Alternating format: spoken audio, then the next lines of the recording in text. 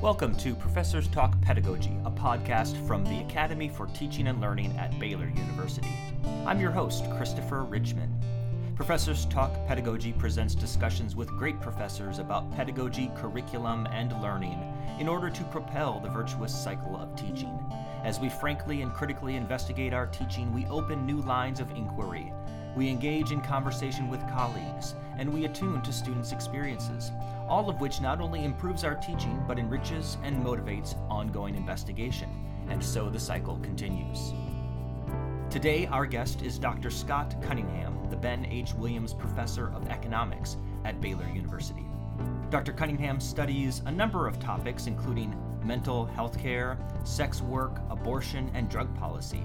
He is the co-editor of the Handbook for the Economics of Prostitution with Oxford University Press, and the author of the widely read book Causal Inference, the Mixtape, which after several years is still in Amazon's top 10 books in economics and statistics.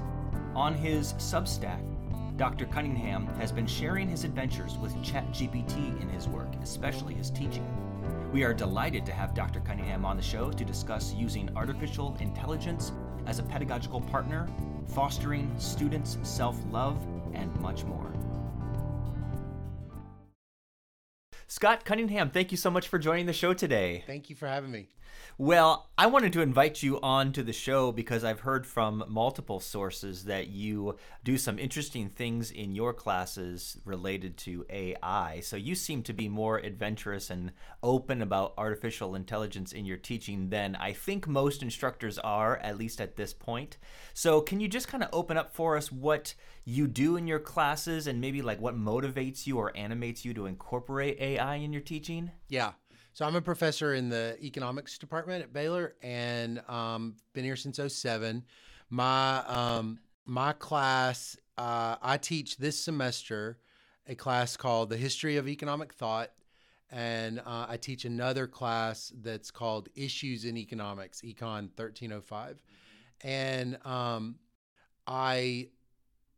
last spring, I was teaching Issues Econ 1305.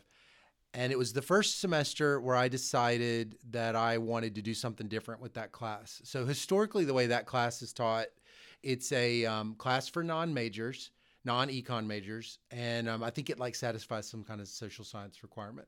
So it kind of pulls from all over campus outside of the business school. Okay. So the way that people typically teach that class is they basically take their normal intro econ class and then they just teach it.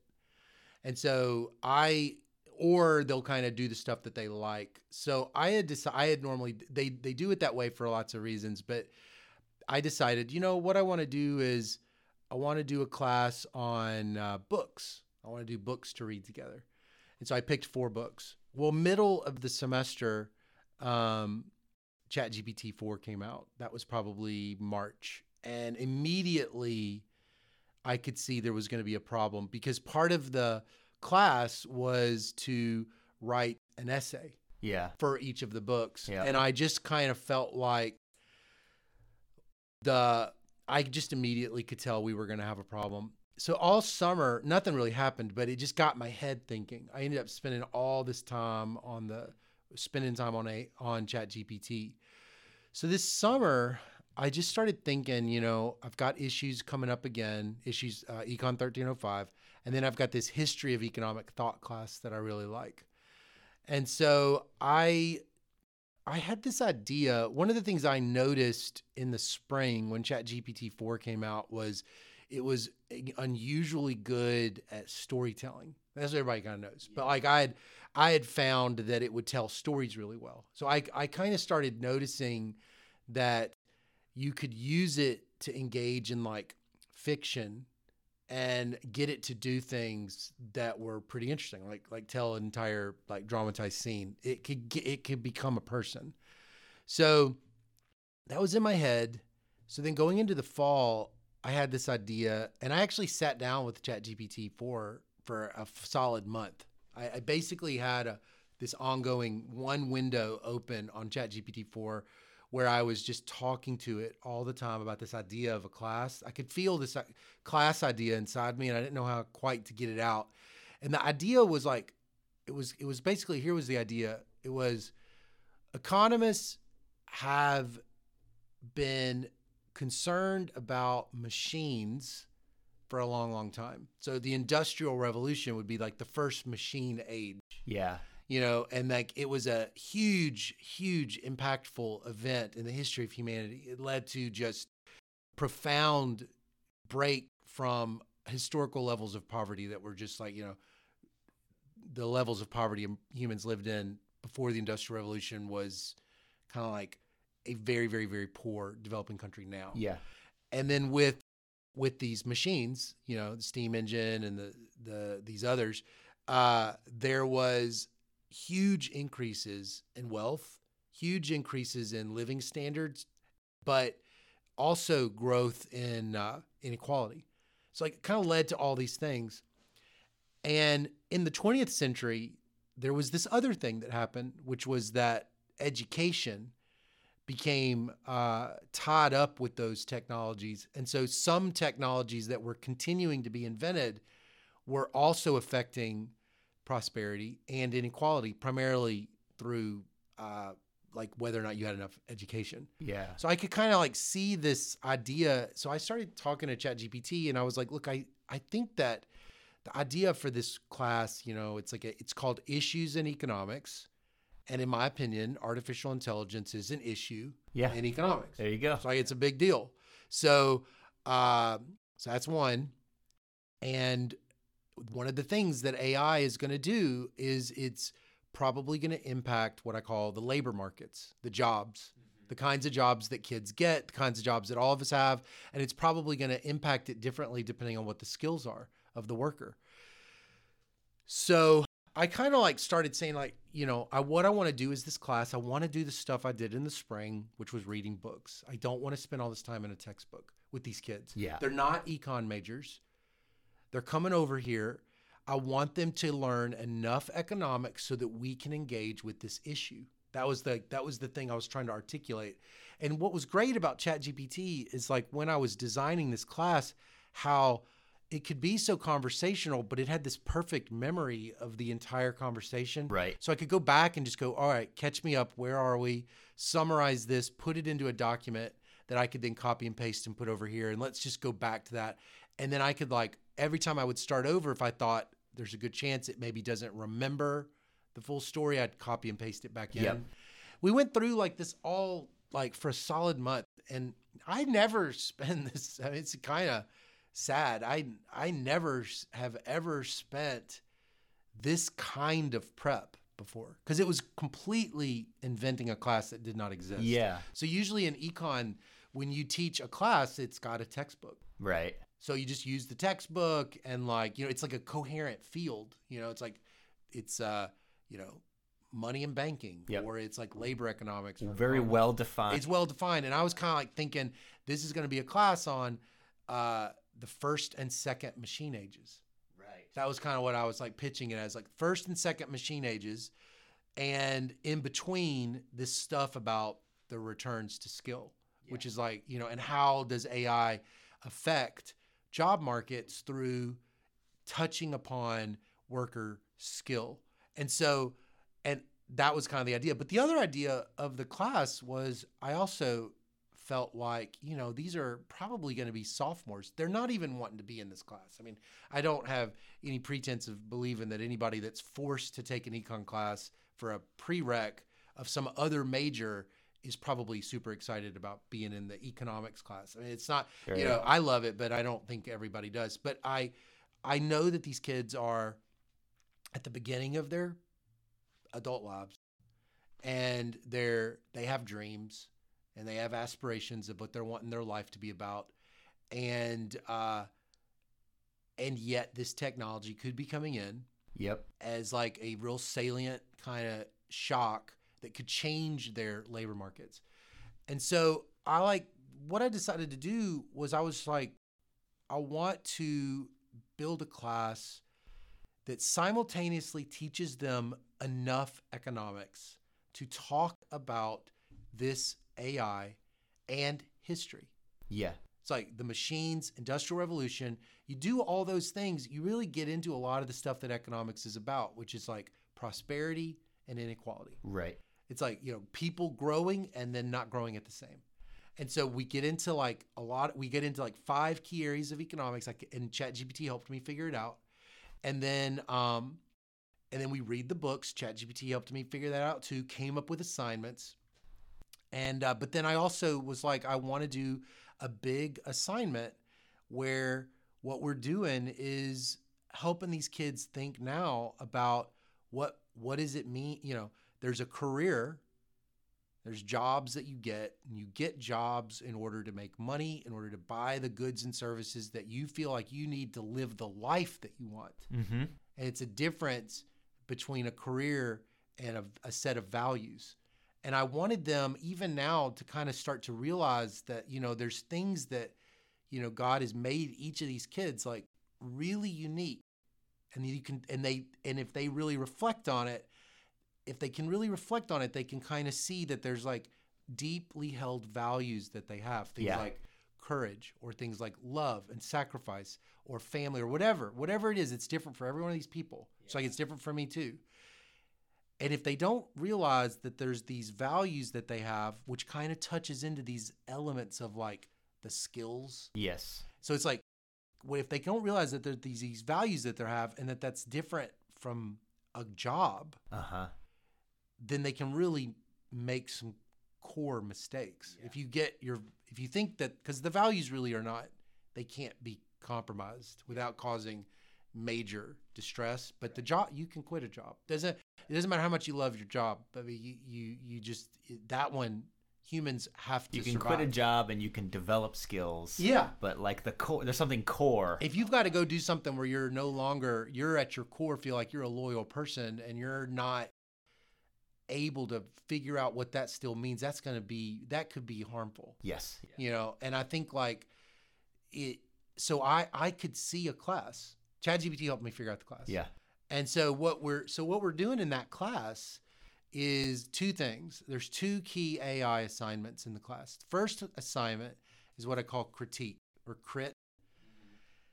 What I gave them, I was thinking to myself, I was like, what is it that every professor is terrified of? And it's like some version of what you would just call plagiarism. Yeah. Right? So I was like, well, then I'm just going to have them plagiarize. So what I'm going to do is, the assignment is, I'm going to have it as the assignment. Here is an article every week. It's a topical newspaper article, so it's not like an academic article. I'll say like, here's an article about ChatGPT. It's usually about ChatGPT. I want you to, first part of it is, copy and paste the article into ChatGPT-4. Ask ChatGPT-4 to summarize and explain the article. Copy and paste that into a document, which is the thing everybody's afraid that they're going to do. So then I go, now, second part of the assignment, ask ChatGPT-4 to critique the article and provide 2 sources. Copy and paste that into it, which is again the thing. So then I just go ahead and get that over with. Yeah. So then so they do that, they put it in. And then the second thing they have to do, that's like one document. And then the second document is, okay, now read the original and read what ChatGPT did. Score it on a score of 1 to 5 of accuracy. How accurate was ChatGPT-4? Second, how creative was it? Score it 1 to 5. And then third, what I call the hallucination score. Find each source and confirm if it's real and appropriate. If it's real and it's appropriate, give it 2 points. If it's not real, give it 0. And if it's something in between, give it 1. And so the assignment was basically to just get them doing the stuff, and then essentially to get them to stand above ChatGPT and like to judge it. Yeah. To see if it was doing it. But my feeling was, you're just never going to be able to teach someone what ChatGPT can do until you just make them do it every week for 14 weeks. Yeah. Yeah. And so what ended up happening has been pretty fascinating. And at the end of the semester, I'll have all this data because I'll have all these numerical scores. The first thing that's happening, students are regular. First of all, they're just playing with it. I actually think that a lot of the Baylor students, were they not in the, I've been really surprised that they're not more enthusiastically already adopting it, Okay. but they are in my class. Yeah. So like, everybody in my class, it's like, oh, we talk about it all the time. But so one of the things that they've said is, they're learning how to use it. And then the second thing is, they're noticing that they are getting better at ChatGPT. Yeah. Yeah. Which I think they thought it was just like a hammer. Yeah. Like an answer machine. Yeah, it was just like you just plug it in and it would do it. And they didn't really think that they didn't really think of it as a guitar. Yeah. It's like you give somebody a guitar, they're going to be horrible at it until they learn how to play guitar, and then they're going to get better at it, and then they might get really good at it. If we were doing this interview in my office, you'd see the guitar in my... You see the guitar? Yeah, exactly. So that's something to point to. So then that's one thing. But then the other thing that's been interesting is they've seen firsthand that it hallucinates, and nothing they do can get it to stop hallucinating. Yeah. So I needed them to see that. I needed them to see that, like, whatever it is that makes ChatGPT very, very good at what it does is exactly what makes it make up sources. That's well said. Yeah. I have frequently, when I talk with faculty and graduate students about AI, I've said the word hallucination was actually kind of sold to us along with the product itself. Yeah. And I feel like it gives a little bit too much of a benefit of the doubt. No, it's lying. I like to say it's not hallucinating, because hallucinating is like, oh, a person is like duped, or there's like a disease or some dissociative disorder or something like that. No, this thing is programmed to spit out information even and in spite of any kind of truth claims. It's not like giving it some kind of like benefit of the doubt that it's, I'm sorry that you got that wrong. Here, let me fix that. No, it's gonna keep lying. I think it's like the reason it's good at what it does is exactly why it hallucinates. Yeah. I don't know if it can really. I mean, a lot of when you look at what OpenAI and other companies are trying to do to make it stop hallucinating is they do not try to fix the model. They try to force it. They try to put things inside of it that forces it to come up against the fact that it just made something up. Yeah. So like they'll do things like they'll have it interact with a computer program called Python. Python will spit out an error if it's not correct. So that it'll get an error, and then it'll know, oh, okay, that's what I just did isn't correct, and it'll back up and do it again. Okay. So there's things that they seem to be trying to do, but I don't know if they can really fix the large language model, because that is what it does. Right. So like the other thing I have them doing is this podcast, and the podcast is the big assignment. It's worth 40% of the grade, but it's like 5 different assignments that lead up to it. Basically, what they have to do is, first assignment is called the 20-year plan. And the 20-year plan says, it's like one day you're going to die. So that's like the end of the syllabus. Everybody's on every syllabus is that you have to die at the end of the. Okay. Yeah. We're all going to die. Yeah. So I say, that you're going to die. So let's do your 20-year plan. Where do you want to be? Where do you want to be in 20 years? Where do you want to be in 10? Where do you want to be in 5, 2, 1, 6 months? And I kind of get them to just sort of articulate to me what their plan is, and they turn that in. And then the second one was like this values thing that I had ChatGPT help me figure out a way to like run them through a set of prompts where they would like articulate what it was their core values were. Okay, yeah. And then ChatGPT took both of those and suggested to them a person to interview, a notable figure. So like for me, it recommended Desmond Tutu and Brene Brown. Okay. So like, so the podcast idea is they've got to interview ChatGPT pretending to be that person. Oh, okay. And that's like the big thing. Yeah. And so to show them that it works, I did this interview and I posted it today to my Substack. I interviewed Adam Smith. ChatGPT was pretending to be the first economist, Adam Smith, and it is incredibly. I mean, it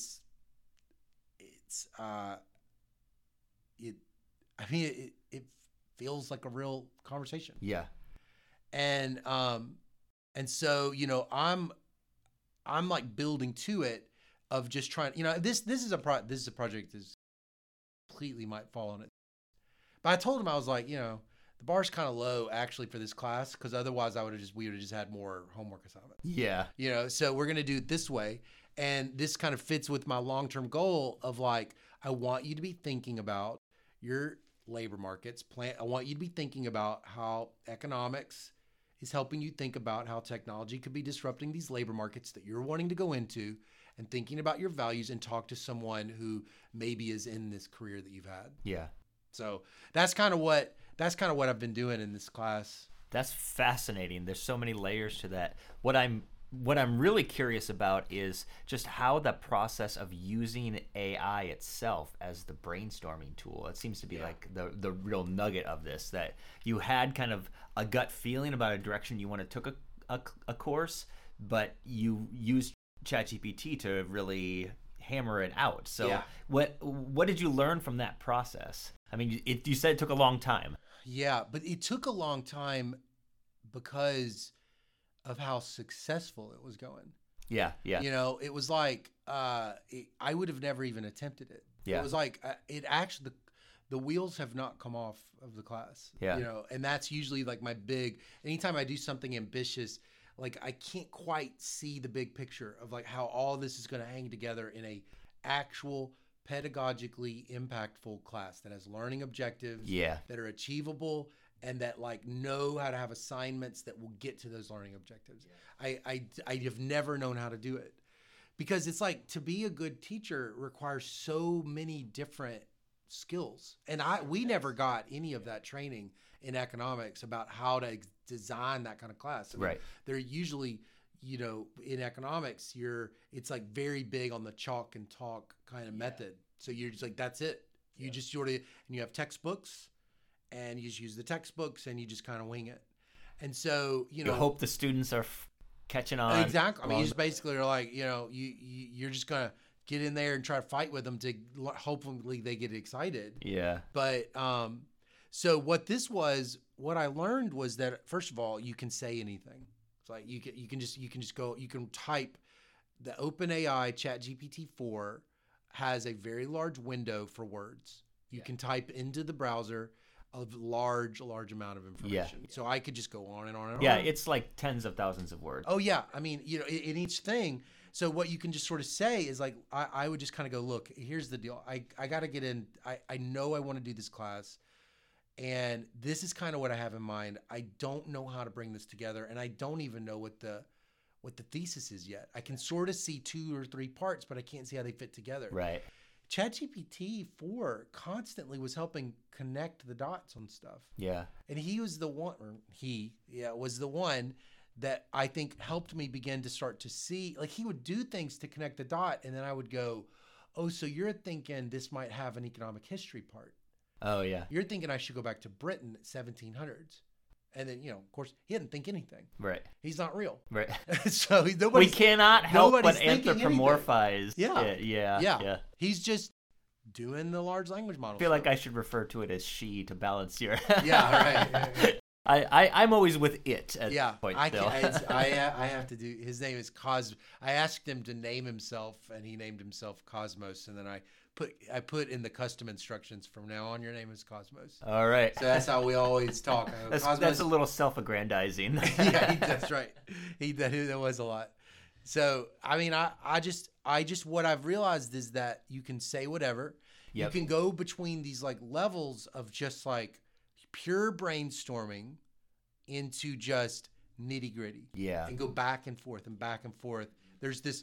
So it's the way that ChatGPT 4 on the designing of the class, it's the way that he's able to remember everything perfectly and then just politely summarize it. Yep. And constantly bring it back up to your attention and then go, okay, where are we now? Yeah. I've lost the thread. Where are we? And then we can go back. And then, and then you can, so I would constantly do it, and I would say, put all of this into a single giant summary, because I'm going to copy and paste it into a Word document, because tomorrow I'm going to bring it back. Yeah. And I would just do it all the time. And then, the thing that I thought was fantastic was that in the training data, ChatGPT 4 appears to have trained on pedagogically sophisticated, like uh, like modern college level appropriate Yeah. theories of education. Yeah. Yeah. And so things that I know are out there, I wish I had the time to learn them. I really do. I really wish I was a better teacher. And to have him there as a partner to help just bring it in and build the skeleton of the class around it was it was huge. For a person like me, it was huge. Yeah. Because I just was never going to learn it. You've taken this to a whole other level with the brainstorming thing, but what I have spoken in a couple of venues about is using ChatGPT as a lesson planner. Yeah. So, you just tell ChatGPT, hey, I got a 50-minute undergraduate course. Yeah. It's freshman level or what, however you want to help define it. And it really does many of the things that I'm always, I feel like I'm the broken record always saying, okay, well, make sure your learning objectives have clear action verbs in them so you know what you want your students to be able to do. And it just does that without even say it on the front end. You could say on the front end, this is the pedagogical philosophy that I ascribe to. Yeah. You describe it in detail. You could use sites and stuff and go, so now going forward, what we're now going to do is this, and I need you to adopt it. Yeah. And it'll do it. Right. Yeah. Yeah. I mean, one of the things that I teach is an area called causal inference. And so that's like an applied statistics area for studying, trying to establish whether or not one thing causes another. The lessons are very mathematical, and they're very technical, and creating the slides can take a long time. Yeah. Because you have to get the equations right. Well, so doesn't take ChatGPT long. Yeah. So I can go through and I can be like, all right, today we're going to do this thing on causal force. And here's the paper that we're going to do. I'm going to walk you through and I need you to go ahead and have 15 slides about this. It needs to go through this and it'll just populate it. Yeah. It'll put it in a Beamer deck of slides, LaTeX Beamer. And I go, okay, that's great. Slide 4 though, I need it to be, I need to go into more detail here. That's incorrect. And it's like, it just does for what is the most tedious part of that job, part of the job is absolutely making those slides and but it's like, you have to have them. Yep. And it can take and the thing is, before ChatGPT, I felt like the designing of the lecture and the designing of the slides were the same task. And they're not the same task. Yeah, that's an incredible insight. Yeah. And so being able to break it off and just go, give me the slides, and now I can go in and edit. Yeah. I just saved myself hours. And now I'm getting it. So now I'm just kind of realize, I'm like, finally, I'm getting into the stuff that I'm actually the good part at. I don't think my good part is making, I don't think my part is like making sure the figure has the right scale next to the left of the 3 bullets. I'm not good at that. You can overdo it. You can spend hours, just get it done immediately and move on. And with this DALL-E 3 image generator that goes with it too, I mean, I'm definitely probably spending a lot of time making really, really interesting images that are perfectly fit what I'm trying to say in class. Yeah. So what have your students said so far about this? What have their... Well, I mean, you could take that a couple of ways. What are you seeing in their work? And then what are they just saying to you in class or outside of class this process? Well, I don't know what they think about this kind of touchy-feely interview. It's like the athletes in class. When I see who it is ChatGPT recommended that they interviewed for their lifetime, for their podcast, it's like Tim Tebow, John McEnroe. Yeah. I have no idea how that's going. Yeah. That could be a complete disaster. I don't know if these kids are like, I mean, I've basically had to ask permission from the kids and just be like, look, is it okay if we just kind of, for this semester, you just humor me? Yeah. You just humor me. We're just going to see if this works. This podcast thing, I mean, it might be a disaster and it may not work, but it fits everything I'm trying to do in this class, and I really want you to try. So I think they're all in on it. I think that the crit assignment, I think, has been really valuable. I think that has been really valuable. I don't know if in the long run the crit assignment works conceptually. Like, I don't know in 5 years if artificial intelligence does become pervasive, then I don't really know if in 5 years, like, okay, this week we're going to do a thing where we have ChatGPT summarize a deal and you're going to judge if ChatGPT is good at this. I think everybody's kind of going to know at that point. Yeah. Everybody knows that ChatGPT hallucinates, or we're not even using ChatGPT at that point. It's like doing something different. Right. So I don't know. I don't know if this assignment works in the long run, but I do think in the short run it's working because it's forcing them to recognize what this thing can and can't do.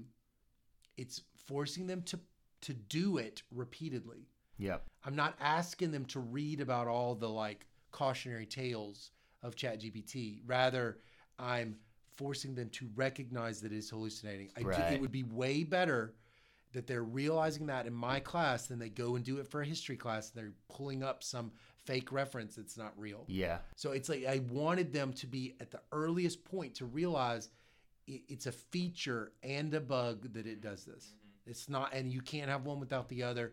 And frankly, I don't know what the right use of this tool is, but it's probably the case that if I wasn't trying to help you prepare for your graduation and what's coming, there's somebody's got to be doing it at Baylor. Yeah. Somebody's got to be talking to them about, what these technologies are doing for society and simultaneously teaching them some stuff. Yeah.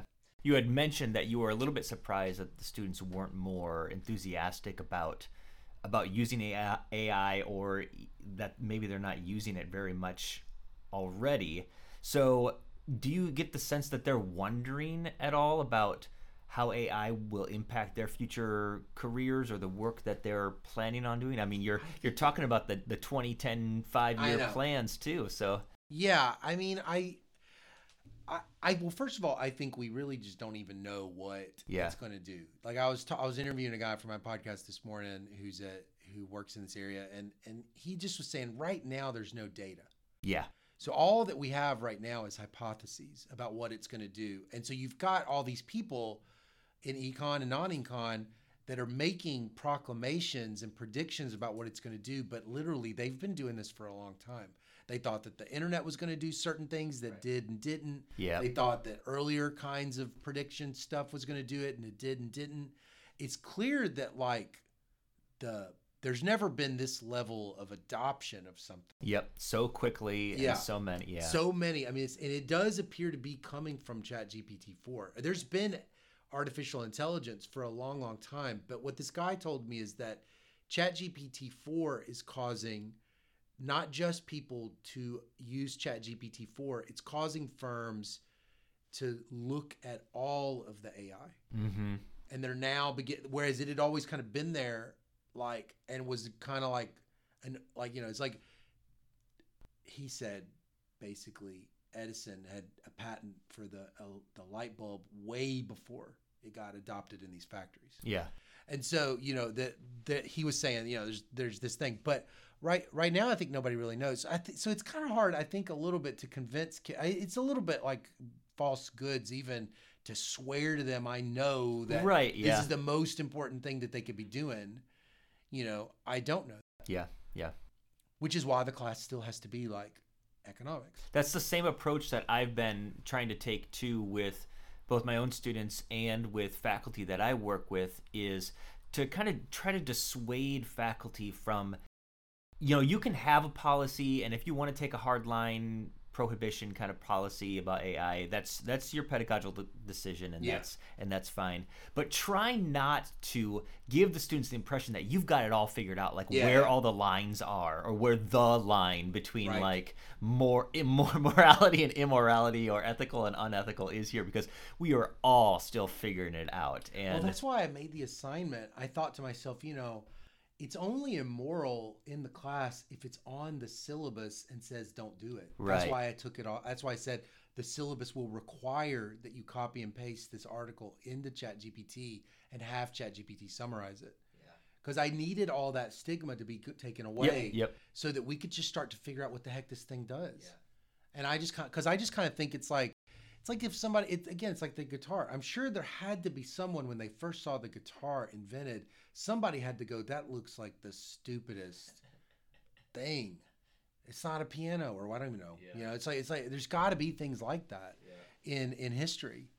And I thought this was one, but I guess I was I don't think the students are hysterically interested in it the way that I am. Yeah. Which could be, that's where I do wonder. Well, I wonder what is going on out there. But all signs are that firms are adopting AI in large numbers in a way that they were not before ChatGPT 4. AI had a very low penetration rate in 2018. About Right. 6 to 8% of firms were doing anything with AI. Nobody knows what it is right now, but it just does not look like it could possibly not be exploding given what I see on LinkedIn all the time. Yeah. I mean, just the sheer amount of venture capital going into these firms is just gigantic. Yeah. When we've got, I don't know if you heard about this, but when we've got a new Beatles song. Oh yeah. That's now No. brings all four of the Fab Four together Somebody's made one from a Paul McCartney was involved in it. So there's they had a John Lennon demo from like the late 70s, and I guess he and Ringo put all the pieces together, and Peter Jackson designed some AI to lift out the piano and the vocals from this, late 70s kind of, awful sound quality kind of thing, so yeah, all that is to say, apparently there's a new Beatles song. Have you heard if it's good? I have not heard it yet. That's that nostalgia for wanting to see, I mean, it's, that's what was weird with that Adam Smith interview. The Adam Smith interview, I thought to myself, this whole interview is a hallucination. Yeah. This whole interview is a lie. He's not Adam Smith. But it was kind of weird. I was like, yeah, there's like that's true. He's not Adam Smith. I've interviewed this robot pretending to be a dead economist from 200 years ago. It's not Adam Smith. That said, though, there are worse versions of this Adam Smith that could happen. Yeah. And so it's kind of weird, like, what in this interview that I did with him, that he could hallucinate correctly. Sure. Yeah. Play a part. Yeah, he plays a part. But there's but that's the weird thing is like, this literally is not this person. He never said these things, and he never answered these questions that I'm asking him. Yeah. So what does it mean to be right? Right. That's a very good point. Yeah.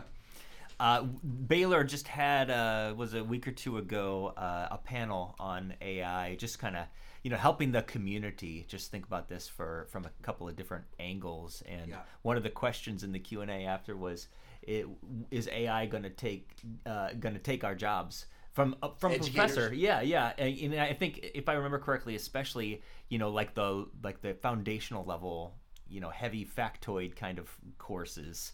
Do you have thoughts about that? I mean, I think like with technology, the way the economist thinks, this is like the verbiage of the economist, is like there's a thing called a production function, and a production function is a firm takes capital and takes labor and then mixes it together with technology and makes stuff. Yeah. Okay. And so human beings make their own education. They use schools, but you can stick a kid in a school and they don't learn anything. And that's because, it does require a lot of effort on the part of the student. Sure, yeah. So the issue is, what is this technology going to do to the production of education inside of a human's brain? And I think, and then what is that going to do to the labor inputs that we have historically used to produce that education, which is teachers? And I think the honest answer is I don't see how anybody could possibly know the answer to it. Yeah. I mean, I just don't think. I mean, the big lesson is, but here's the big lesson. The big lesson is technology always comes in and helps some people and hurts other people. Yeah. There is no longer a horse and buggy industry. Mm-hmm. It was destroyed by the automobile, by Henry Ford. There is no longer any typewriters. There's no typewriter repairman. Yeah. Right? And so it's tragic if you had skills that were only tied to the typewriter industry and could not be ported out at all, or you didn't see it coming, or you were in denial, or there was some kind of discriminatory elements in your life that wouldn't allow you to transition. Yeah. So, but this is the general thing is, what technology always does is it destroys things while it creates things. Uh-huh. And you just, there's two ways that you respond to it. There's a personal level and there's like a society level. The personal level is you just want to make sure that you are not on the destruction side and you're on the creative side. And that definitely means learning to play these guitars. Yeah. Learning to figure out what the heck they do and changing your mind if they don't do what you thought that they did. Yeah. So that's one thing is you got to figure out what this is. And, it's not, I think everything is like that. Trying your best to tie your skills to the rising part of the market and trying to get away from the lowering part insofar as that fits the values of what you want your life to be about. Yeah. Is the number one, is that one thing. But then the second thing is the technologies, what they do, and I think this is the lesson of the part of the 20th century, is that these technologies can increase prosperity and they can increase inequality. Right. And inequality specifically in the dimensions of income. And you can have people who did see their, the wind catches their sail with these technologies because of they're in the right place at the right time, or they have the right skills, or they got lucky. Yeah. And then there's other people that just literally see their fortunes demolished, and trying to figure out what we're going to do as a society in terms of the rules that we're going to use so that those gains to society are distributed in more fair, equal ways. That's different. That's a different thing. I think that you have to have both. You have to have both kind of mindsets all the time, because if you have a sense of calling that your life is, you have a sense of calling about what you're supposed to be doing with these 90 years that you have on this planet. Okay. And you've got some strong sense of mission that it comes with it. It could be anything. It could be raising children. It could be, something, giving away all your money. It could be whatever that is though. Trying to figure out where those winds are going and making smart judgment is a part of it. But then when you are thinking about the good society, the fair and good society, where that prosperity doesn't just accumulate at the furthest ends of the right tail of the income distribution, I think that's again part of the reason this class exists. Part of the reason of the class is about machines and their effect on labor markets, both prosperity and inequality, and trying to figure out what rules that we're going to need in order to hopefully get that gains to be spread more equally that requires tapping into, things other than economics, things like ethics, and even that actually requires tapping into far more than just an understanding of large language models. Yeah. That's thinking more deeply about what do we owe our neighbor, and what do we owe this, what do we think it's going to mean to harness the resources of this planet in a way that's fair and just. Well, we can't tell the future, and I don't think education is going to be immune from disruption that's AI related. But I think there is still something that's deeply interpersonal about education. You look at statistics of, just something as kind of vague but important as like student success and like retention or graduation rates and things like that. And, the data is pretty clear. 2 of the 5 factors are interpersonal related. Like a professor took an interest in me, like that kind of thing makes for successful educational outcomes. Right. So it may very well be that there's certain things that can be offloaded, if that's a healthy term, into some AI processes. Yeah. But when it comes down to, is this student who is struggling going to come back next year, or are they going to throw in the towel? Well, a professor who takes an interest in that student is likely to make the difference in that decision. Yeah. So that deep interpersonal stuff, that's just where I see, I take a very David Brooks kind of approach to this. Like there's gonna be things that AI cannot do for us, and someone looking in your eyes and telling you, you can do this. Let me tell you how we can take the next step, that kind of thing, Yeah. So maybe I'm an optimist. I am very much an optimist on the effect it's going to have on education. Yeah. That I feel it is going to have a overwhelmingly positive effect. And I think it's going to be very egalitarian. Yeah. A person who's struggling in the class goes and asks ChatGPT-4, says, I understand a word that happened today. Mm-hmm. And then it just patiently helps them. Yeah. Just helps them and helps them, helps them. Never gets tired. Yep. Never gets frustrated. Now, what it's going to do to the demand for tutors, Yeah. what it's going to do for the labor market for tutors, that's a different question. Yeah, exactly. That's where the disruption. But that's the thing is like the purpose of education is not to preserve the labor market for tutors. Yeah. The purpose of education is to increase the it's to educate these kids. Yep. In a way that's productive and good for them. Yeah. They don't serve the labor, they don't serve the educator. Yeah. The educator serves them is the way I see it. And so, I see it as use whatever tools you have available to hit these kids. Yeah. So, final question for you: what's on the horizon? You sound like a guy who's, willing to. I used the word adventurous at the top of our conversation. Who's willing to, try some new things. Is there something else? Is it maybe it's AI related, or maybe it's not? Well, I really want. I think probably. I mean, I wrote a book on causal inference that I published in 2021 that came out of about 10 years of developing one class. Mm.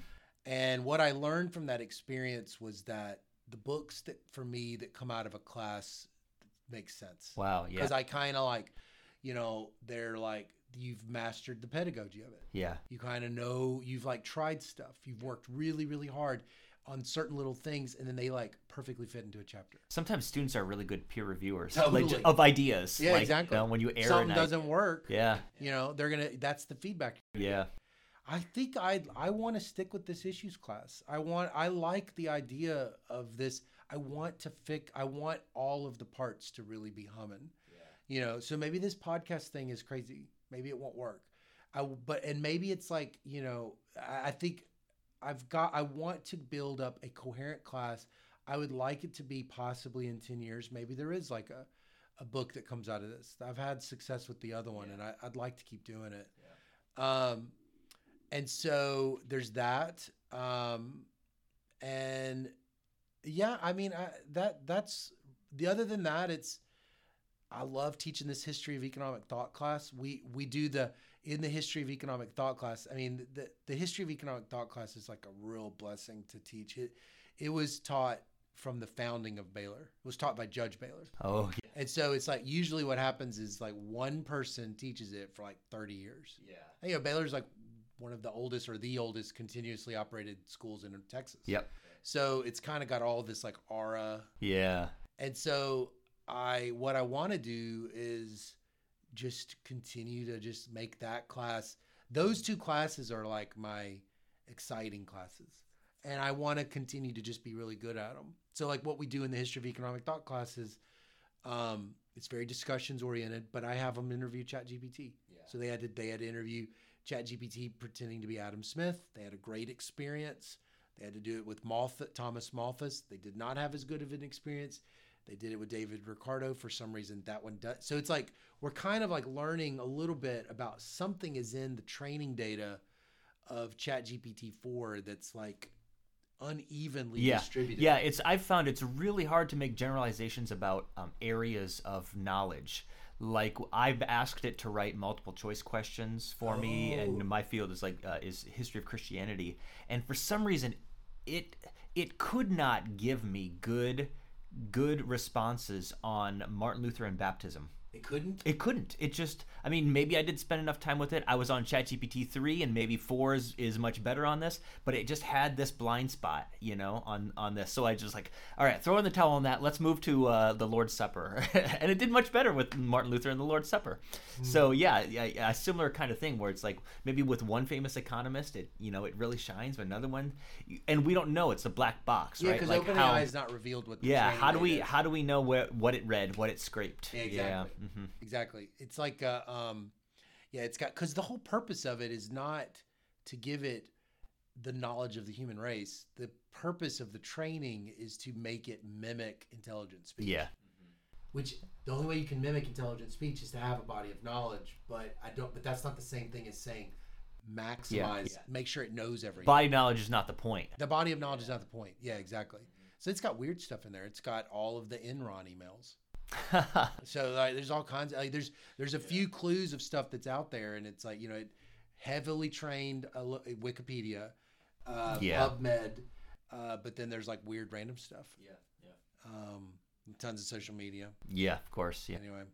All right. Well, we could talk about this for hours, Yeah. but I think we'll stop there for the sake of time. Thank you so much, Scott Cunningham, for joining the show. Thanks for having me on the show. Our thanks again to Dr. Scott Cunningham for joining the show. In our show notes, you'll find links to Scott's Substack and his book, Causal Inference. If you've enjoyed this or any of our previous conversations, be sure to subscribe so you get every episode, and you can show your support by giving the show a 5-star rating in Apple Podcasts. Well, that's our show. Join us next time for Professors Talk Pedagogy.